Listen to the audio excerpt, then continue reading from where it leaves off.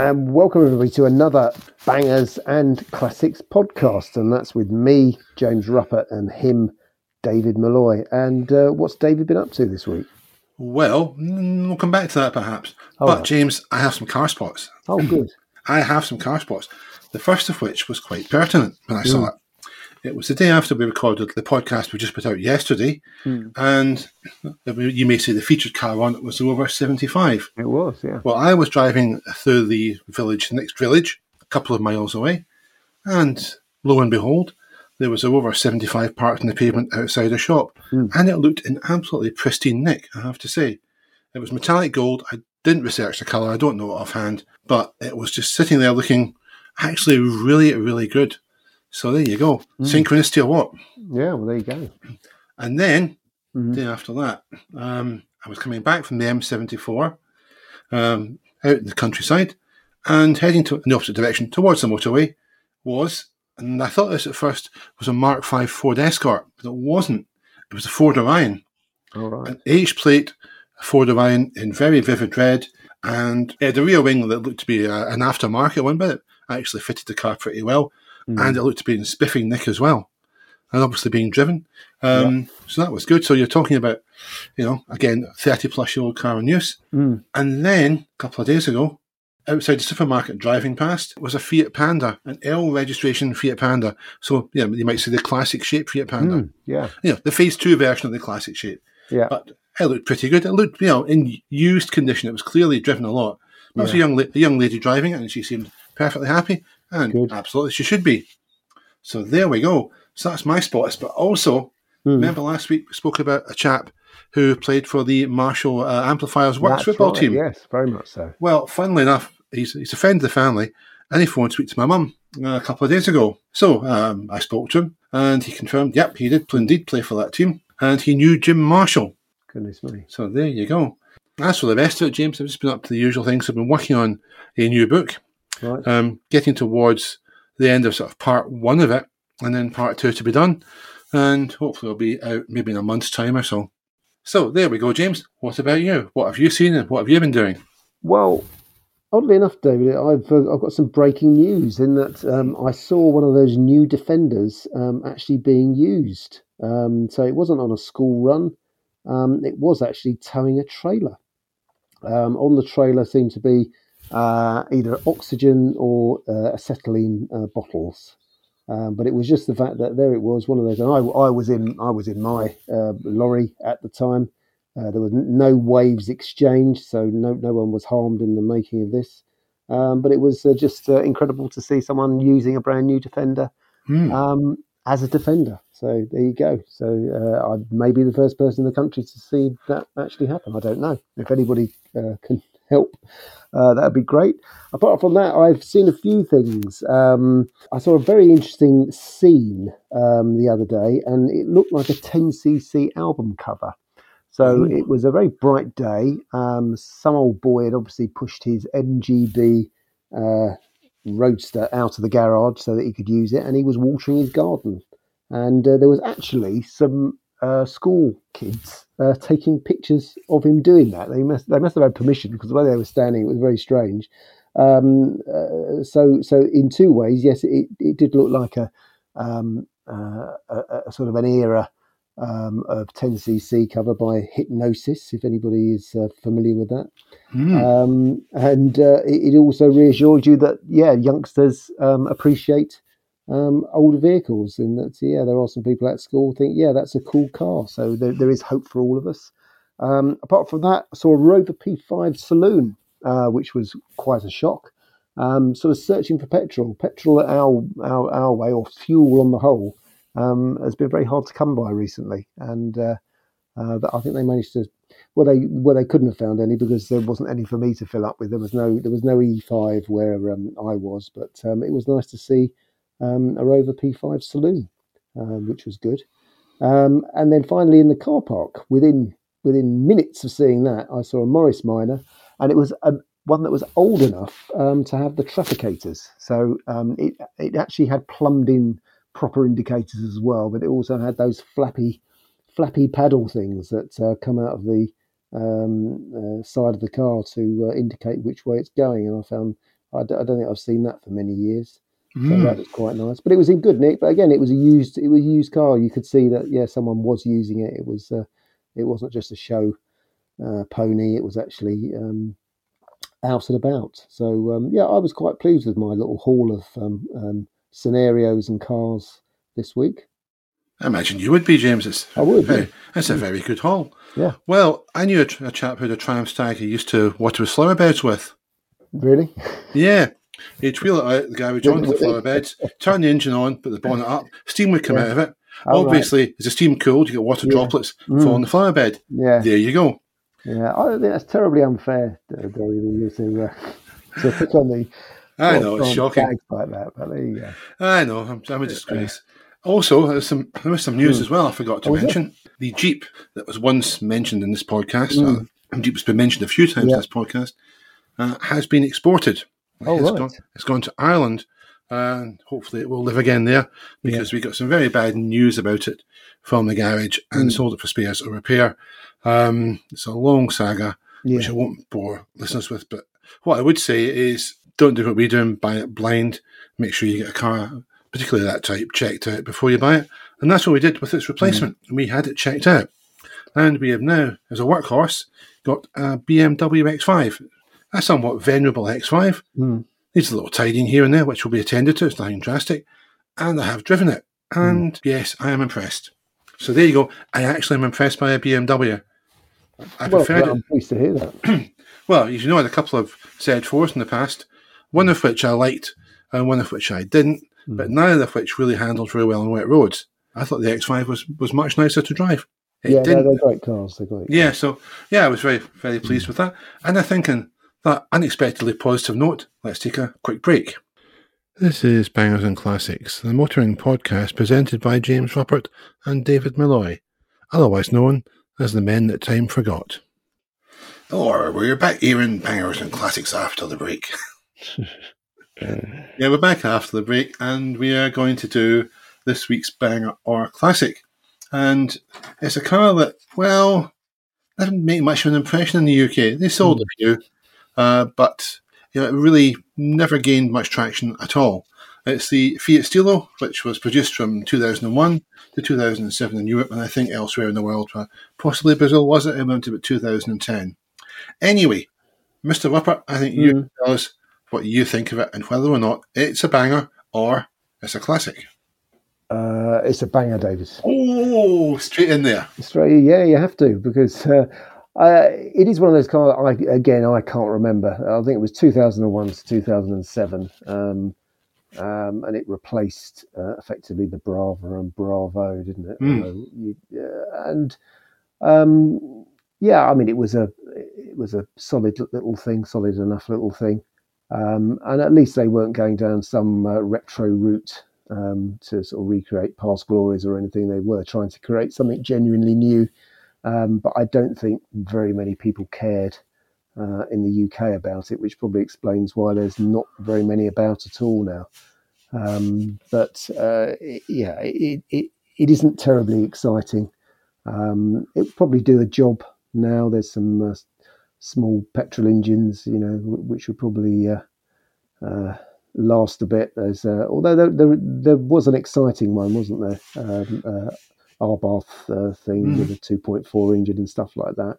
But it sort of didn't touch the sides really. I think if you stopped anybody, even if they like cars, I think they might struggle to create a mental picture of what a Stilo was. I mean, it's quite a good name. Yeah. But apart from that, no, it was just a workaday sort of thing. It's sort of the equivalent of a Ford Escort, I suppose, in a way. But a JTD 80, as a diesel workhorse would probably suit somebody very, very, very well. You get 50 miles per gallon out of that. There was a 3-door and a 5-door, but there's nothing too exciting. It's a banger. Really. But you could disagree, of course. I think I may have to, James. Oh, well.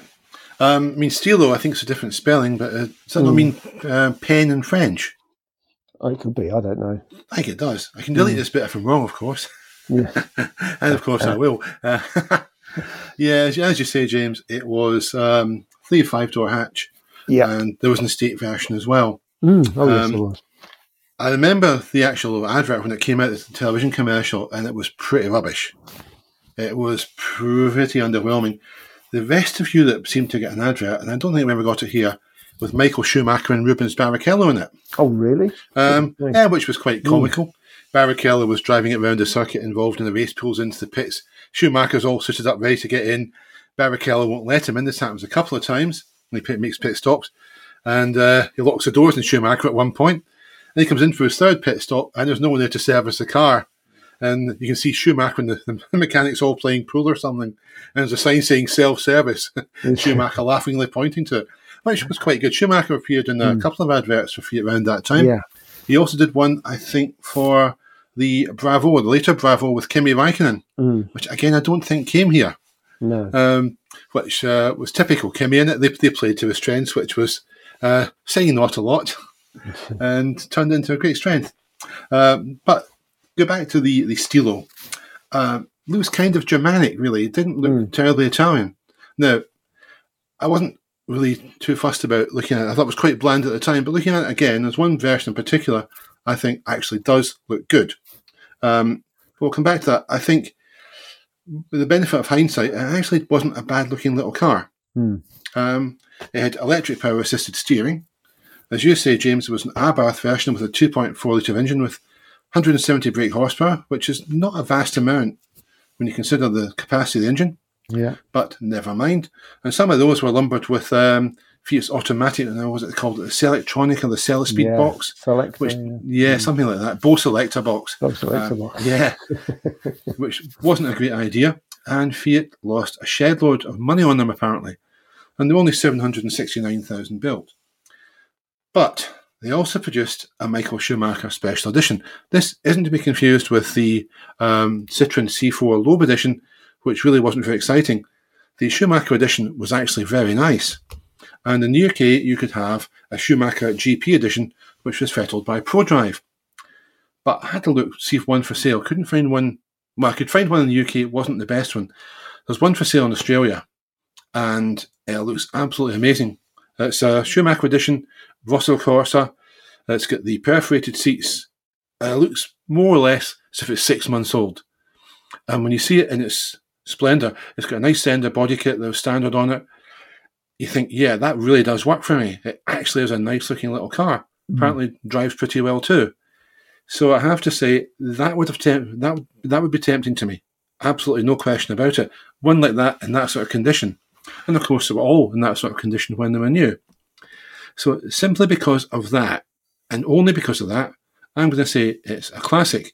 But the balance of opinion may be with you, James, because I think they only sold just over 40,000 in the UK, and there are fewer than 2,000 left. But I don't care. I like that Schumacher edition that's for sale in Australia. And what I'll do is I'm going to put a link up to it on the podcast when this episode goes out, so people can judge it for themselves. See if I'm right about it or if their opinion differs. And there we go. So I'm classic, and you are still banger, I take it? Oh, very much banger, yeah. Absolutely. Even more banger after listening to your impassioned plea, David. I'm sorry. That's twice in a week. I mean, first of all, I couldn't persuade you to like the Talbot Solara last week. No, that's true. Yeah, so now we've got... Oh, dear, you're dissing the Fiat Stilo as well. What is this podcast coming to? Well, you're creating a forecourt of mediocrity, David, and I can't let that continue. No.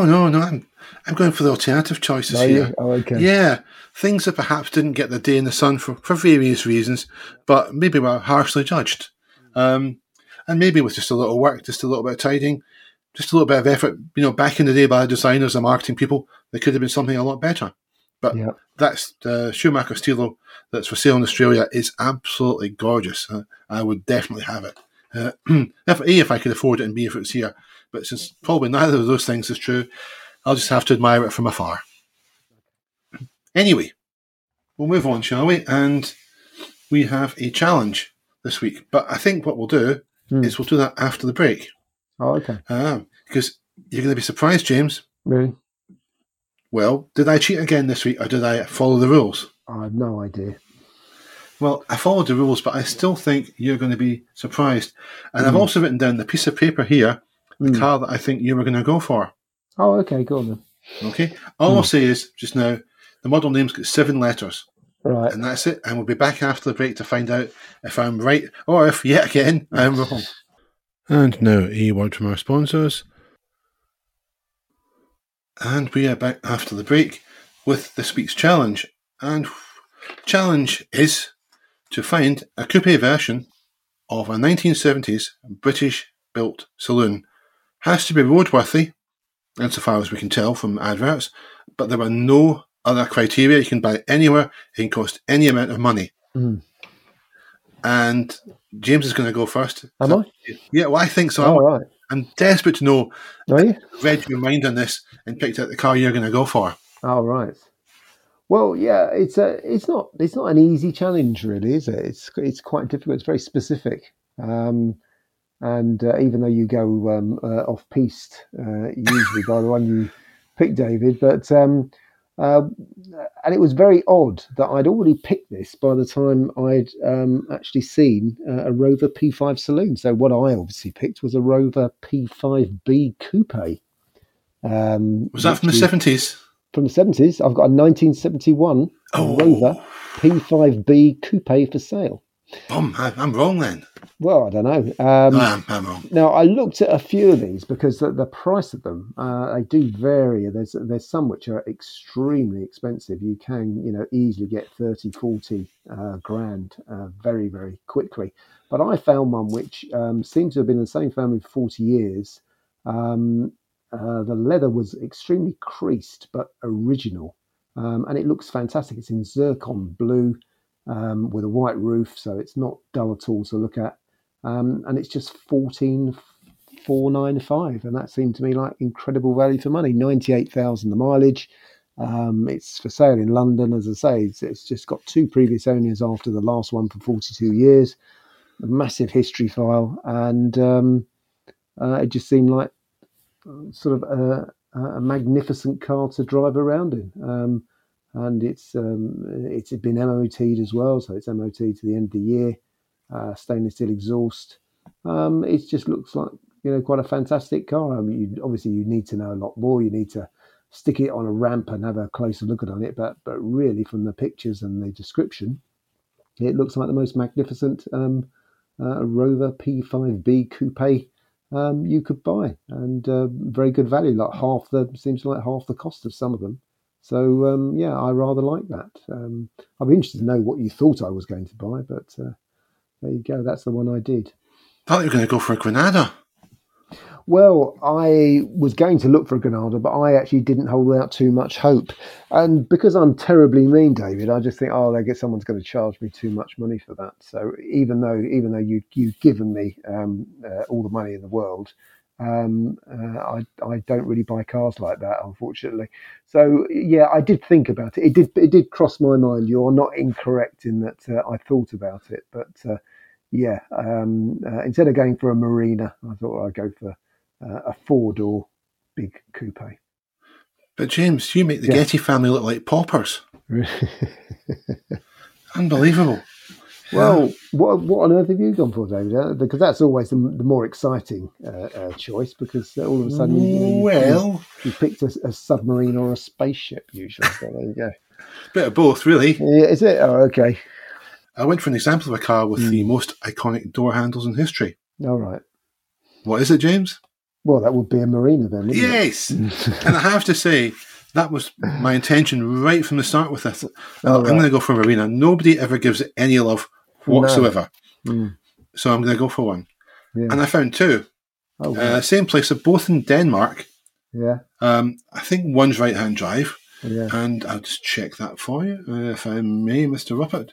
I believe one is right-hand drive and one is left. But the one I'm going for is the left. No, they're both left-hand drive. My mistake. But the one I'm going for is left-hand drive anyway. It's a 1300 Super Coupe from 1975. It's in orange. And the advert says that it's covered 37,000 kilometres, which is about roughly just under 23,000 miles from new. Apparently never been used in the winter. And it was the same couple had it from new until 2020 for 45 years. Never been restored, and the ad says it's totally free of rust. and it certainly does look in extremely good condition. The underbonnet area, yeah, you could give it a tidy up, really detail it for a Conqueror, and it's a dent in one of the side panels, so not a big dent, but it's there. But you've got, a car that's complete. It's very much a period piece. You've got all 4 original hubcaps there. You've got a gloriously 70s looking Blaupunkt push button radio. Yeah. Which looks basic even by but Blaupunkt standards, because obviously if you bought a cheap Blaupunkt radio, you were getting the absolute minimum equipment with it, minimum functionality, nothing else. To get a really good, all singing, all dancing Blaupunkt, you had to spend lots of dough, as you know. And of course, this one, well, whoever bought it didn't. It's got 58 horsepower, which is fine. That's all it really needs, because you're not going to be anywhere fast, and you won't want to drive Marina quickly anyway. Lovely black final interior, and yeah, it's absolutely spiffing.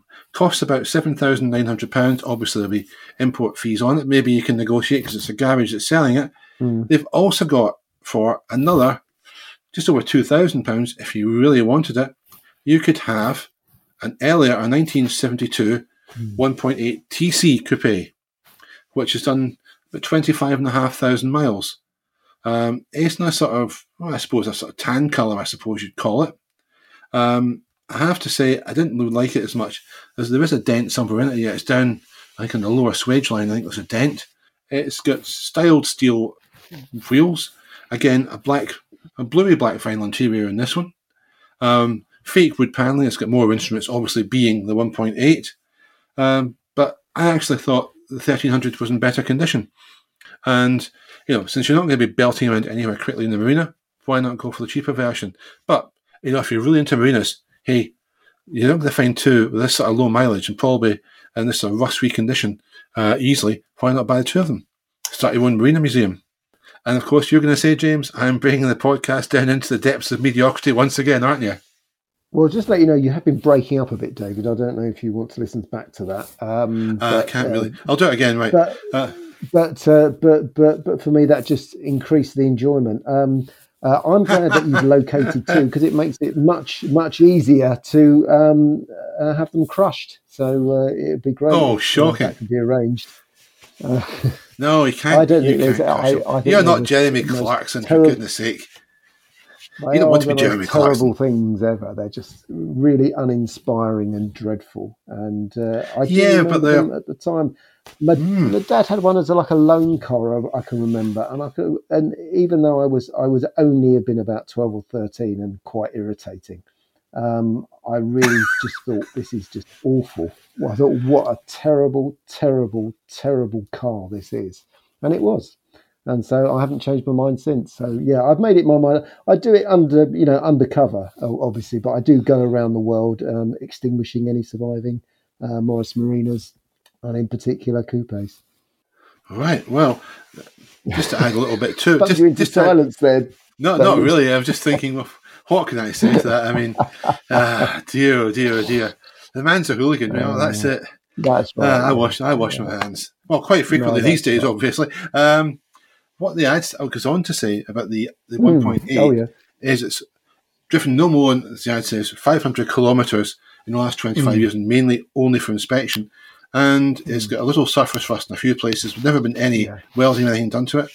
And they say it's one of Europe's finest of its kind. Now, again, I know you don't like Marinas. They weren't objectively great cars, but they're a souvenir from a decade that we both lived through. A decade of change, and an important decade for Britain in many ways. Not always a good decade for Britain in many ways, but I rather like them, so they get my vote. We'll let the listeners decide. If you think that I am completely wrong to be supporting the Marina on this, do tell us. If you think James is completely wrong to be wanting to destroy them all, please tell us. In fact, especially tell us if you think James is wrong, because that'll be even funnier. Yeah, but it's a really simple choice, isn't it? What would you rather have, a Rover P5 coupe or a Morris Marina? I fail to see that anybody would disagree with that choice there. Me. I would, because I would. I just don't know. The P5, I don't know. I've never really took to it. Have to be honest and say that. It's just something about it. But the Marina, okay, we can talk about how it was a rubbish car, because frankly, it wasn't anything like what it should have been. It should have been a good car. They should have, they had plenty of time to develop it, and they messed up as they often did. But there's still something about it that I like. I like the fact that people like these things, that they don't care what other people think. They're going to go out and get one and have it and cherish it. That's great. Because it's an individual thing. It's all about what the individual thinks. It's not going to be bullied or kowtow to peer pressure. Do your own thing. Anyway, and on that note, we'll take a break and we'll come back with, I think, yet another bone of contention between Mr. Ruppert and I. It's this week's Danger Zone. This is Bangers and Classics, the motoring podcast equivalent of Mr. Magoo. We have absolutely no idea where we're going. And so we are back after the break. I'm going to go into the final segment of the podcast. But first of all, I'd just like to say that James is always saying that he likes to spread peace and love everywhere. I do, absolutely. But it's just emerged that what he really likes to spread is pieces of Morris Marina everywhere. There you go. I'm shocked and appalled here. I really am. Yeah. Anyway, we'll see what he makes of this. It's this week's Danger Zone, and the Danger Mobile is, and Russ Wallace will be listening to this, I am sure. Guy who's I've done a couple of books with. Russ will be listening because the Danger Mobile is the Citroen XM, which ran from 1989 to 2000, and Russ has got one. So, James, can you think of any good reasons why we should be looking to preserve the XM? Well, it is a thing of wedge-tastic beauty, isn't it, really? It's a lovely design that looks like nothing else on Earth, really, or in space, really. You could put a couple of wings on it, and I think people have, and it looks like an interstellar support vehicle, really, doesn't it? It looks as though you could fly through the air. It's a wonderful thing. I mean, obviously, it's completely mad when you consider, well, it was slated to go up against things like BMWs and Mercedes, which in many ways were actually quite boring by comparison to look at. But it was a time when Citroen tried very, very hard to be different. So there's a lot to celebrate there. But there's also a lot to worry about. If it breaks down, it will cost you a bit to sort out. Oddly enough, I've been looking at quite a lot for sale recently. They're not outrageously expensive, and there are ones that have been sorted out hugely in that someone's invested a lot of money in the suspension and whatever. And I saw there's a really tidy one, not that far away from me, and it was $2,500 at a dealer, and it's had a lot spent on it. And you think for most people, yes, if you wanted to take a risk, that would be a very sensible way to have a large family car, and it was a diesel as well, so actually the consumption wouldn't be too bad. But yeah, overall, I really like them, and it would be a very comfortable and rather lovely thing to own. Yes, I mean, you say that you could use it as a spaceship. Well, obviously, you think about this. If you're making a low-budget sci-fi film, stick a couple of fiberglass wings onto it. Obviously, make it removable and don't damage the car when you're doing it. There you go. It's a cheap spaceship for you. But yeah, I mean, Citroen introduced it as a replacement for the long-lasting and much-loved CX range. Yeah. Even though CX did continue for a while, alongside the XM, I think for a couple of years anyway. But this is where things fall down. Citroen hoped to replicate the sales success of the CX, and it didn't. It was very much diminishing returns. They only sold 334,000 of them in the 11 years it was in production, which in turn dwarfs the number of examples of the XM success of the C6 that were sold. So Citroen, unfortunately, had to move out of the big car market because there was no point. They just simply weren't finding the buyers, which was a shame because they offered something different. The XM came along, as you say, in 1989. It had Bertone styling, so that's always usually a good thing. In this case, was a good thing. It had hydroactive suspension, so a slight development of the previous hydropneumatic units, which of course were good enough to be used by Rolls-Royce. But the car was blighted, and even the suspension was blighted by electrical issues. That was a weak point. And I think many of those were later sorted out, and there are fixes for them. If you have an XM today, you can sort those out fairly easily, and I think fairly cheaply for the most part, which is a good thing. But back in the day, it harmed the car's reputation and harmed sales.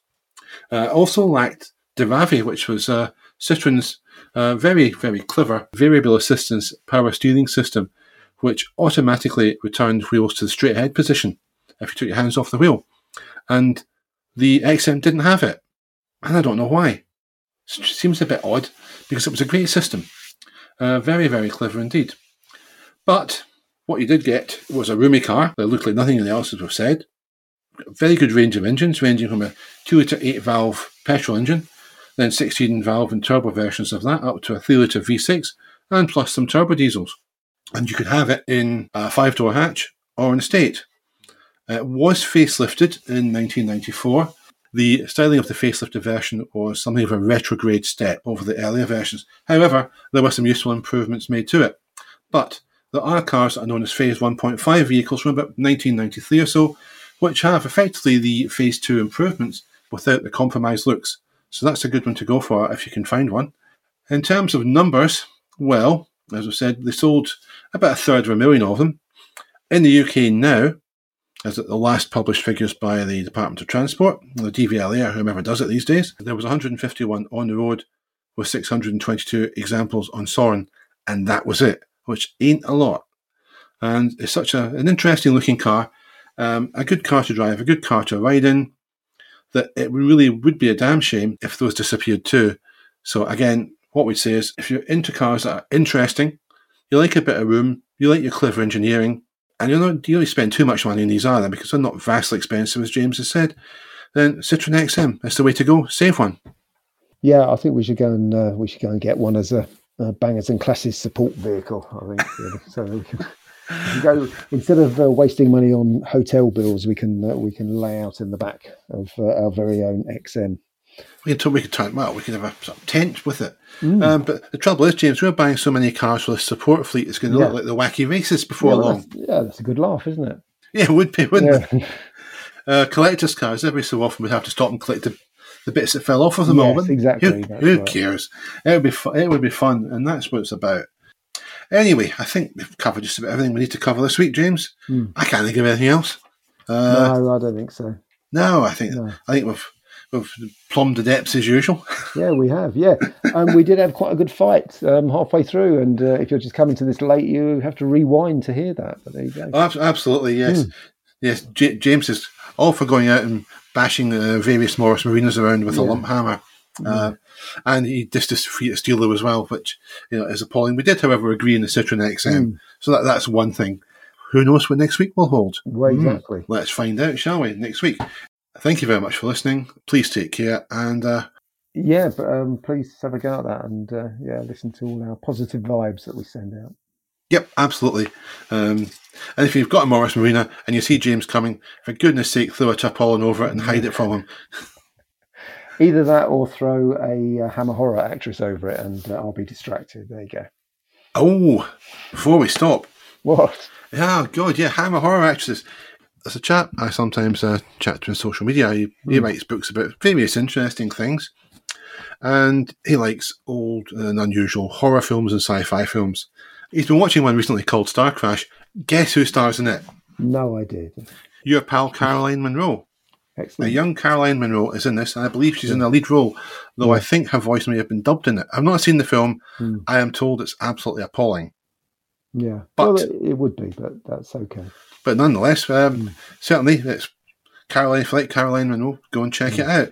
And incidentally, James, have you heard back from her yet about your Mini Cooper offer? No, I wonder why not, but no. I think they've got more important things to do. They've got a TV station to run rather than keep old motoring journalists amused and happy. They could make a documentary about it, when James met Caroline. Well, exactly. There you go. I'm pitching that to them now. Oh, okay. So if you're listening to people from Talking Pictures TV, there's the pitch for you. Yeah. I'll tell you where you can send the check later. Okay. And on that note, everybody, we are going to say goodbye this time. Take care. All right. Bye-bye, everybody.